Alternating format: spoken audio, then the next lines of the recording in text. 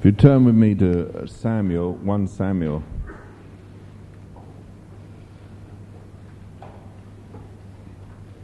Chapter 10.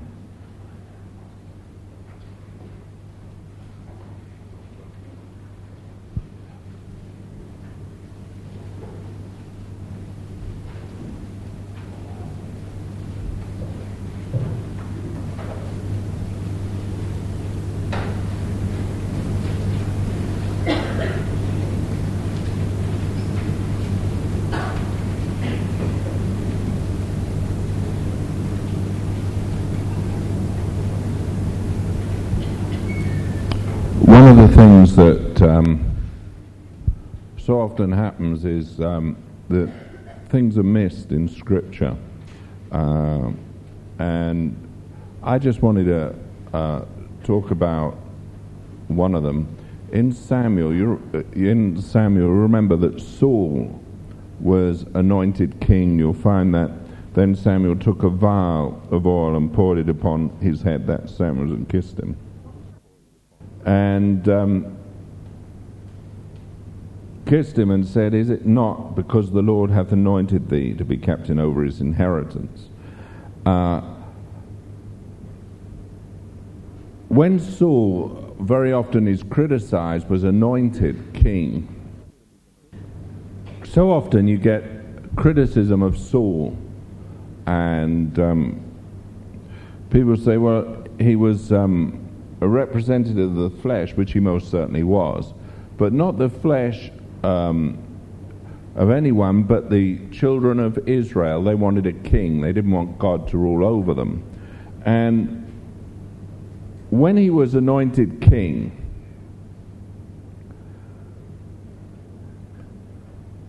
what he did, instead of taking advantage of it, verse 25, and Samuel told the people the manner of the kingdom. Verse 24 we'll take. And Samuel said to all the people, "See ye him whom the Lord hath chosen, that there is none like him among all the people." And all the people shouted and said, "God save the king." And then Samuel told the people the manner of the kingdom, and wrote it in a book, and laid it up before the Lord. And Samuel sent all the people away, every man to his house. And Saul also went home to Gibeah, and there went with him a band of men whose hearts God had touched. But the children of Belial said, "How shall this man save us?" And they despised him and brought him no presents, but he held his peace. And then Nahash the Amorite came up and encamped, and he comes and he encamps against Jabesh, and you'll find in verse 2, and Nahash the Amorite answered when they try to make a treaty with him, "On this condition will I make a covenant with you, that I may thrust out all your right eyes and lay it for a reproach upon all Israel." And the elders of Jabesh said unto him, "Give us 7 days respite, that we may send messengers unto all the coasts of Israel, and then, if there be no man to save us, we will come out to thee." Now, if you ever wonder what was the significance of the right eyes? Well, they were opposite side to the left eyes, weren't they? But what was the significance? I'll tell you. No.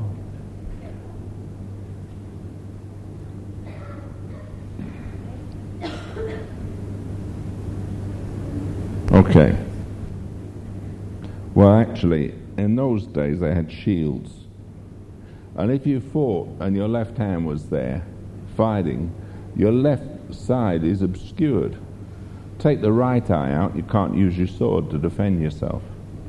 So what they were doing was taking away the defenses. So if they'd actually gone into slavery, they'd have still been able to be servants and serve. But the one thing they couldn't have done is defend themselves and fight. So he said, "I'll take the right eye out." You understand that? If you get a shield, you can't fight with a sword. Not any longer. Because your vision's obscured. The only way you can do it is by exposing yourself and getting killed. Okay? Useless piece of information. But just factual. So what really the enemy, the Amorite, was wanting to do was to take away their defense. So there's no way they could have ever have got freedom again. And they send out throughout the land, and the question is there any man to save us? Now, remember this, that Saul was already anointed king. The kingdom was established. But Saul, instead of taking his position and trying to make something of himself, he went home and he looked after the sheep and the herds. That's what he did. He didn't, you remember when they sought for him, and God said, they said, is there not another man? And they couldn't find Saul because he was hiding amongst the baggage. Saul hid away. You remember the story? No, you don't. We'll read it when you get home. That's what he did. He wasn't a man who was trying to push himself into a position. And that's why I say, any man who wants ministry better watch out if he's hankering after ministry. God deliver us from people who want to preach or people who want to be ministers, because they're not the called ones. The called ones are always running from it. And it's total deception. God always takes the reluctant people. As I pointed out, Moses was so reluctant, he said, look, and when God finally got hold of him, he said, look, I can't go, I can't even speak. So Aaron went along to be his mouthpiece. And wherever you get a man who's really called of God, he's not seeking ministry, he's seeking to escape it. Jonah didn't do too good a job of that. And he ended up on a sea trip that wasn't the most digestible. And all through the scriptures, you find that God, when he takes hold of a man's life, it's not that the man is seeking something. It's God who intervenes sovereignly in the life. And here's Saul. He'd hidden amongst the baggage. He got found out. So now he's anointed king. He stands head and shoulders above everyone else. He's not pushing his way. And after he's anointed king, he goes home to look after the sheep. Now this is an aspect of his character that no one ever talks about. What they see is the other side of it, and they forget. And if you wonder why it is that David wouldn't touch the Lord's anointed, it's because he knew the way Saul was. And Saul did many good things. Here's one good thing he did. And God looks at the good things a man accomplishes, whereas man looks at the bad things. If you've got bad news, everyone wants to know. If you've got good news, no one wants to know. Is that right? Bad news will travel 100 miles an hour. Good news about a yard a year. That's the way it... Isn't that right? And Saul, you see, is always remembered, and people forget the good he did. So here's Saul. He's gone back, anointed king. He doesn't grab at the position. He doesn't say, well, let me have a palace. Let me, now I'm king, I'm going to rule. He takes a totally different attitude. And the elders of Jabesh said unto him, give us 7 days. Okay? Then came the messengers to Gibeah of Saul, and told the tidings in the ears of the people. And all the people lifted up their voices and wept. And behold, Saul came after the herd out of the field. Saul was getting on just with being a herdsman, but he was anointed king. And Saul said, what aileth the people that they weep? And they told him the tidings of the men of Jabesh. And the Spirit of God came upon Saul when he heard those tidings, and his anger was kindled greatly. And he took a yoke of oxen and hewed them in pieces, and sent them throughout all the coast of Israel by the hands of messengers, saying, whosoever cometh not forth after Saul and after Samuel, so shall it be done unto his oxen. And the fear of the Lord fell on the people, and they came out with one consent. And when they were when he numbered them in Bezek, the children of Israel were 300,000, and the men of Judah 30,000. And they said unto the messengers that came, and so on. I don't want to go further. Notice, Saul challenges them. The Spirit of God came upon him, and he sent out a challenge. And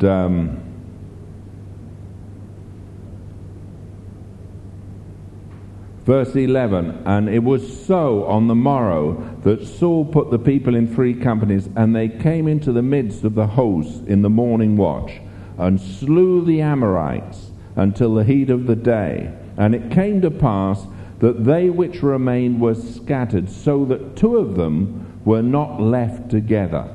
How about that? Every single one of the Amorites was scattered. He was on his own. All right? This is Saul.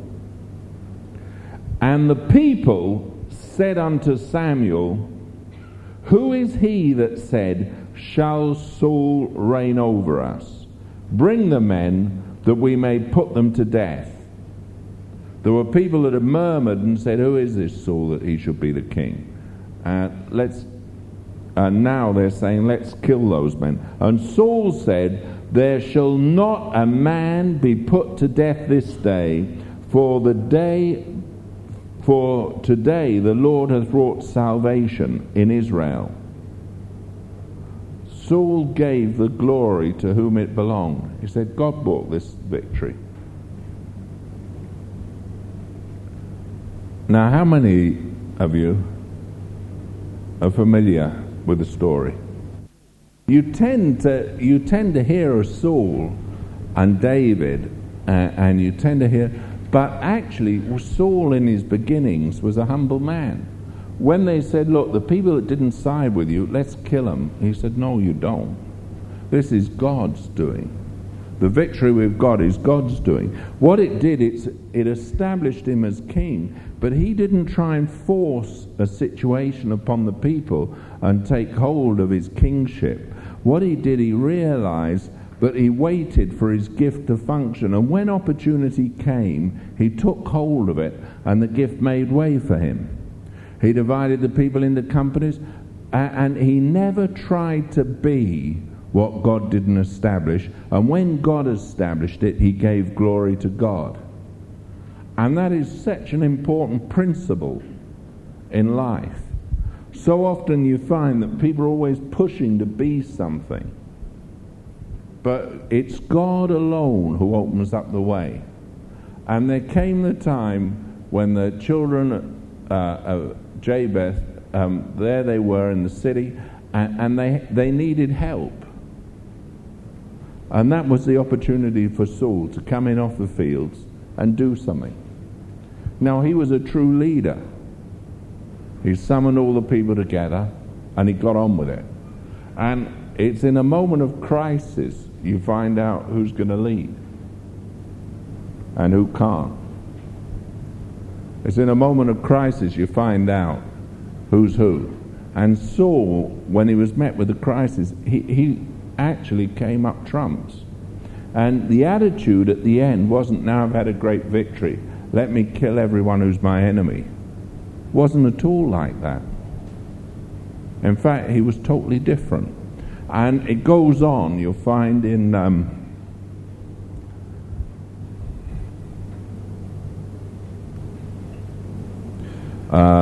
it establishes him.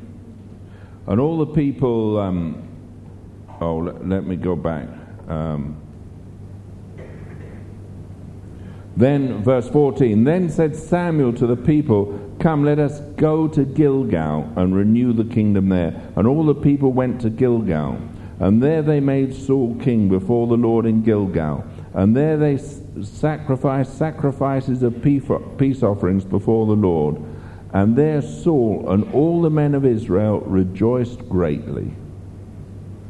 And you'll find over in chapter 12, verse 13, Samuel says, Now therefore behold the king whom you have chosen, and whom you have desired, and behold, the Lord hath set a king over you. if you will fear the Lord and serve him and obey his voice and not rebel against the commandments of the Lord, then shall both you and also the king that reigneth over you continue following the Lord your God.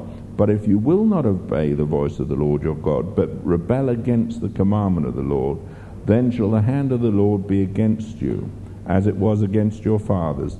Now therefore stand and see this great thing, which the Lord will do before your eyes. And then there's a great thunderstorm comes on the fields. The thing that's so important to understand is the character of Saul. He wasn't a bad character. He might not have been the smartest guy, as you'll find out later. But there was one thing about him. He was a fighter. And he always gave honor to God. And his whole disposition was toward God. You'll find the same thing in Nehemiah, when Nehemiah was the cupbearer in the king's palace, and he heard how the children of Israel were affected. They sent him information of what was happening in Jerusalem, how the gates had been burnt, the wall had been broken down, and the people were defenseless. And when God's people are defenseless, he always raises up a leader who can conquer, because God wants us to have defenses.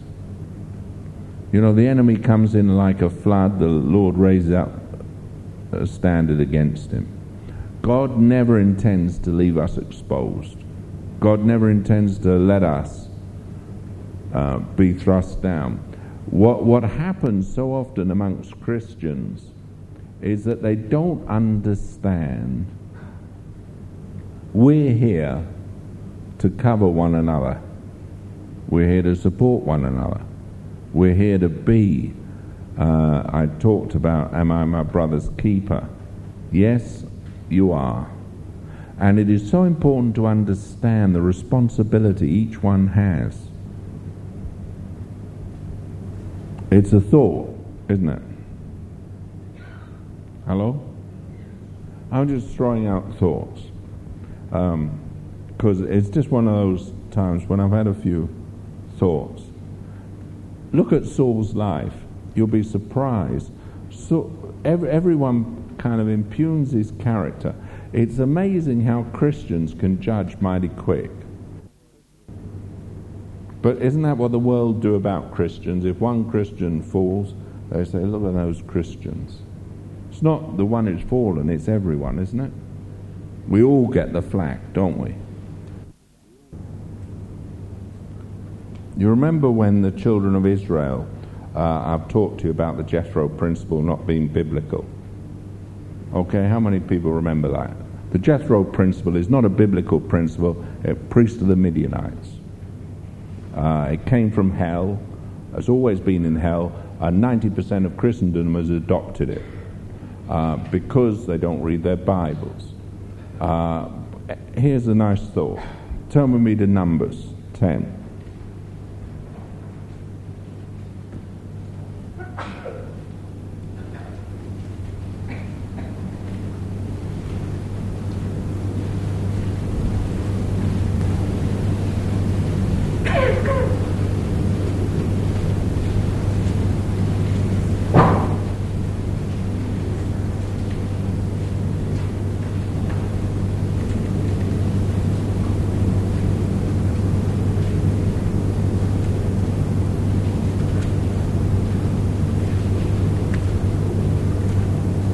Okay, Numbers 10.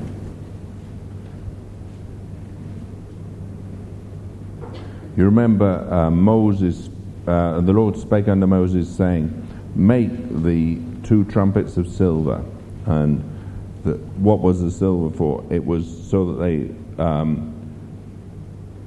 could sound the alarm and get the people to move camp. Do you all remember the story, to move on?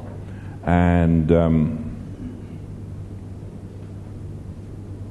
verse 11, and it came to pass on the 20th day of the 2nd month In the second year, the cloud was taken up off the tabernacle of the testimony, and the children of Israel took their journey out of the wilderness of Sinai, and the cloud rested in the wilderness of Paran. And they took their journey. Chapter 11, verse 1. And when the people complained, it displeased the Lord. And the Lord heard it, and his anger was kindled, and the fire of the Lord burnt among them, and consumed them that were in the uttermost part of the camp. And the people cried unto Moses, and when Moses prayed unto the Lord, the fire was quenched. And he called the name of the place Taberah, because the fire of the Lord burned among them. And the mixed multitude that was among them fell a-lusting, and the children of Israel also wept again, and said, Who shall give us flesh to eat? We remember the fish which we did eat in Egypt freely, cucumbers and melons and leeks and onions and the garlic. See, they all have bad breath.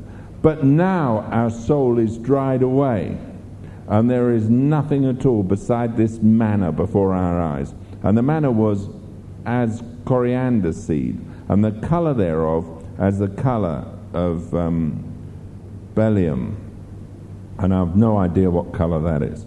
And the people went about and gathered it and ground it in mills, or beat it in a mortar and baked it in pans and made cakes of it. And the taste of it was as the taste of fresh oil. And when the dew fell upon the camp in the night, the manna fell upon it. And Moses heard the people weep throughout their families, every man in the door of his tent. And the anger of the Lord was kindled greatly, and Moses also was displeased. And Moses said unto the Lord, Wherefore hast thou afflicted thy servant? And wherefore have I not found favour in thy sight, that thou layest the burden of all this people upon me? Have I conceived all this people? Have I begotten them? That thou shouldest say unto me, Carry them in thy bosom, as a nursing father beareth a sucking child, unto the land which thou swearest unto their fathers.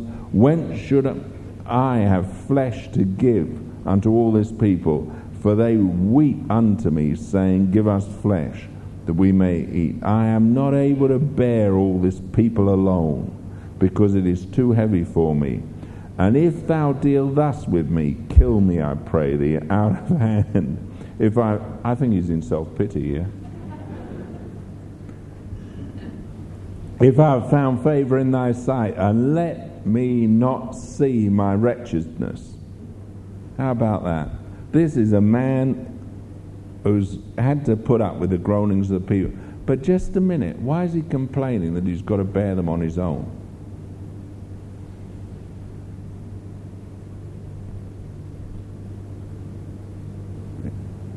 What about the elders? What about all the people? Appointed captains of tens, captains of hundreds, captains of thousands. Where are they? What's happened? Huh? No. They never really lived by Jethro's principle. And the Lord said unto Moses, Gather unto me 70 men of the elders of Israel, whom thou knowest to be the elders of the people and officers over, and bring them unto the tabernacle of the congregation, that they may stand there with thee. And I will come down and talk with thee there, and I will take of the Spirit which is upon thee, and will put it upon them. And they shall bear the burden of the people with thee, and thou shalt bear it not thyself alone. So God's saying, hey, just a minute. When it comes to spiritual things, there's 70 people. You're not going to bear them alone. I'm going to put the Spirit that's on you upon them. Is that right? Now, God's saying he is bearing it alone, isn't he? Well, is he or isn't he? And was God right or wrong? He always is right, isn't he? So you see, you can't really argue Scripture. Scripture is Scripture. What God says is what God says. But it's just another thought. I thought I'd throw out. And Moses, he'd abandoned that long ago. See, there always is this attitude that there's a principle that somehow can negate God's choice. But in the end, God's man and God's choice is the only one who's ever going to get the job done. You need someone who's truly full of the Holy Ghost. You need someone with the right spirit. What you can't do with is someone coming along appointed by man. What has happened in the church today, all over the world, is people, they've looked for a leader, but the anointing of God's not there. The anointing of God is the essential thing. Without that, that's why at Pentecost, God said, you've got to receive the Holy Spirit. You can't be a witness of me until you're endued with power from on high. The whole thing is always to do with power, to do with anointing, to do with God's leading. And leadership does not come by selection of man. Leadership comes by anointing of God. And what has happened is we haven't got a true church anymore. We've got a false church. We've got people who are appointed to leadership, to eldership. In Timothy it talks about a deacon. Before a deacon should be appointed, he needs to be proved. It's interesting that in the children of Israel, you were fit enough to go to war when you were 20, but you weren't fit enough to enter the priesthood and the service of the tabernacle till you were 30. They limited the time. God said no. And when they numbered the children of Israel, they never numbered the Levites and their families. It was always different. They were different. And they were given as a gift to Aaron as the priesthood, and Aaron gave them back to the Lord. But they were the chosen of God. But God said 30 years old. That's it. No one under 30. Now I think the reason for that is you need to be proved. In Timothy they wrote about it. You've got to prove someone. How can you prove someone who's a kid? You can't. So a man needs to be mature, needs to be trusted, needs to be proved in life before God will anoint him. Because God's smart. Man isn't. Man likes to get youth involved. God doesn't. Now you can go out and fight the battle, all right. You can fight the enemies, but you sure can't go into ministry and the priesthood till you're 30. Just an interesting thing. Now God, when he chose people, he said, look, here, you don't let anyone come into the church unless they're anointed, and then, even if they're going to be deacons, prove them first. Find out whether they've got the goods. If they haven't got the goods, no way. It's not education a man needs, it's God's anointing, God's Spirit, God's power. Because in the end, that's the only thing that will stand. And Saul, hey, the Spirit of God stirred him up. And what he did in God's anointing. So don't always look at Saul from the reverse point of view. Okay, he made shipwreck further down the road. But God gave him opportunities, said, hey, there's certain conditions, fulfill those and everything's going to be fine. We always look and we find the fault and say, well, but I tell you this, there are a lot of people and God will remember the good. He always will. God will remember what a man does right. He's not so interested in what a man does wrong. Humanity wants to remember what a man does wrong and forget what he's done right. That's the human heart, isn't it? They want to pick the faults. God picks what's good. Doesn't mean that he doesn't see the rest, but he's always on our side. He's more interested in the Peter who didn't make the mistakes than the Peter that denied him thrice. Okay, he puts it there, but then he shows, okay, he made a mess of it, but hey, he sure picked him up and used him. And I think it bodes well for everyone when you look at Scripture to read the whole story. If you want to study someone, read his whole life. Don't just pick on Saul and say, okay, well, look how he felt. Don't look at Nehemiah, see what he did. Look at his attitude. Look at Daniel, look at his attitude. Look at the character of the man. Because a man fell doesn't mean he never did anything right. That's why David, he just couldn't kill him.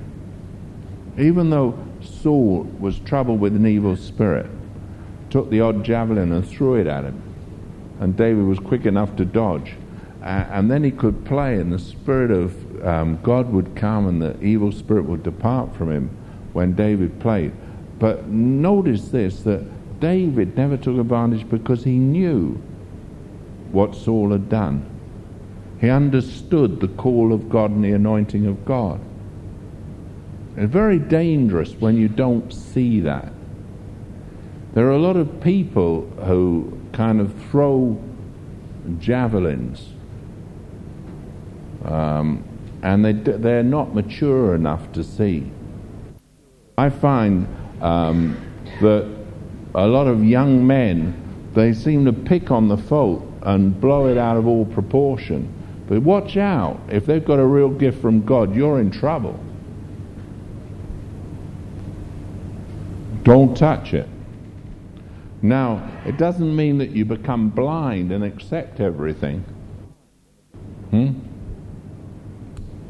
If everyone got everything right, we'd all be perfect, wouldn't we? But as it is, there's only you left.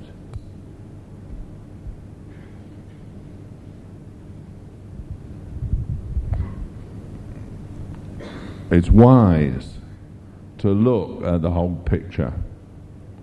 Not look, you see, with Saul, you can look at part of his life and say, well, Saul's life was this. And then you forget what good he did. Hey, there's some people in Jabesh who were real grateful to Saul, weren't they? They didn't end up as one-eyed servants. And the Amorites paid for it, didn't they? God made sure of it. There weren't two of them left together. Boy, he went in there and he wiped them out. So he did some good things. And maybe sometimes it's good to look at the good things someone does.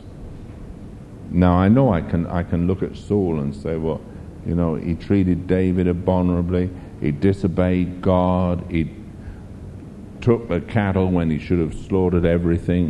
He did a lot of things wrong. But he didn't start out that way. He started out right. And that was what David saw and acknowledged. When he was in the cave, David acknowledged his anointing, his calling. And it's a smart thing to do. Very smart. Very, very foolish to become a judge and jury. Very foolish to get in the seat of the scornful. Very foolish to think you know when you don't. Okay, were things right or wrong? Yeah, guess things were wrong. Saul made a right hash of it. But not all the time. Okay? God doesn't make mistakes. Ever. And when God does things, God does them. And sometimes it's a mystery to figure it all out. I see people who seem to have gifts and are moved, and I don't believe in the gift. I see other people who have a real gift, but it's a strange gift. Who can fathom it out? I can't. But then God's God, isn't he? And he kind of controls everything, doesn't he? Let God be God. And You know, I'm happy. I think it's good when God does things in a strange way.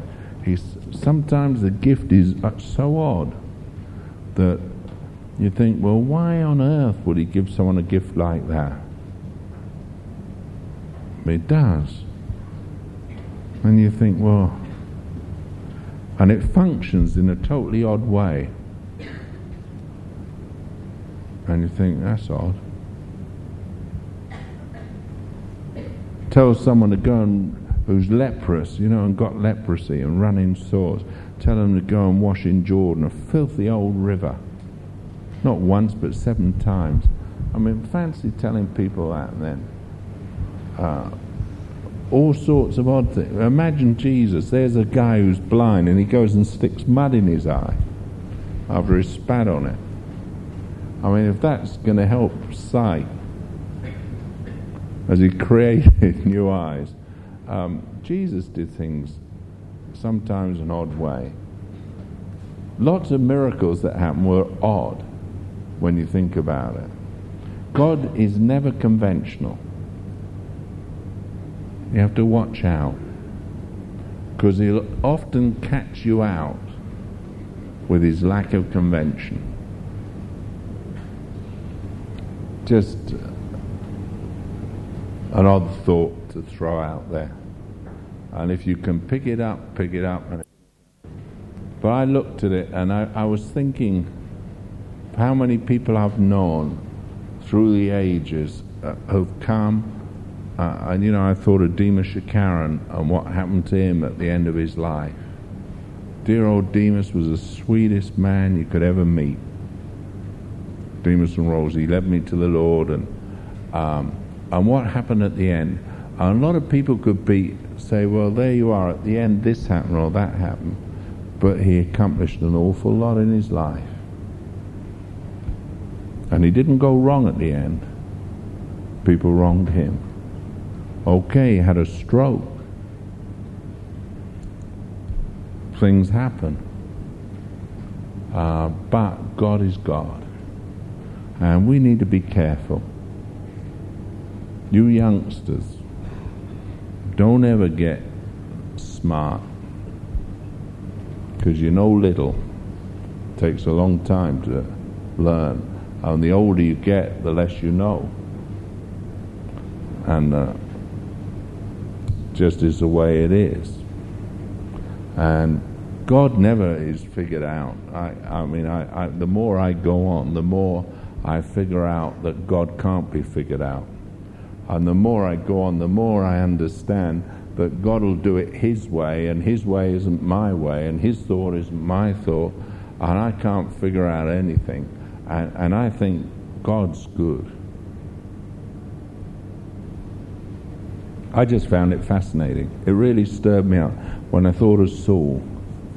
I thought, goodness me, strange. And then you've got to think, well, why would God have anointed him king if it wasn't for a purpose? And if he only saved one city and all the men of that city, he did a good thing. And he united everyone. All right? So when you hear the other side, remember the right side too. And try and look at the good side. Maybe there is 30% that's way off the wall, or 40%. But what about the 60% that isn't? Could do you good.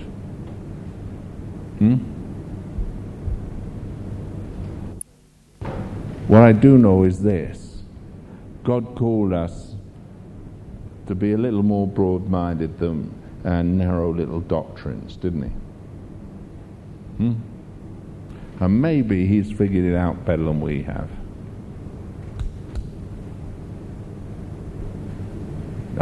Does it mean I abandon biblical truth? Never. Does it mean I don't believe it exactly in the gospel? Of course not. One thing I do, though, if people believe the fundamentals of the gospel, I'm one with them. That's it. And I'll let God figure out where they all come.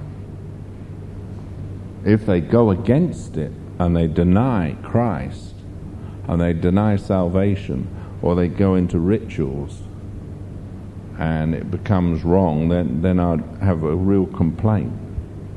Until then, I won't figure it all out. So, have a generous heart and a generous spirit. Read that about Saul. He did a good job for a time. Okay, he went wrong. Remember the good he did. Okay?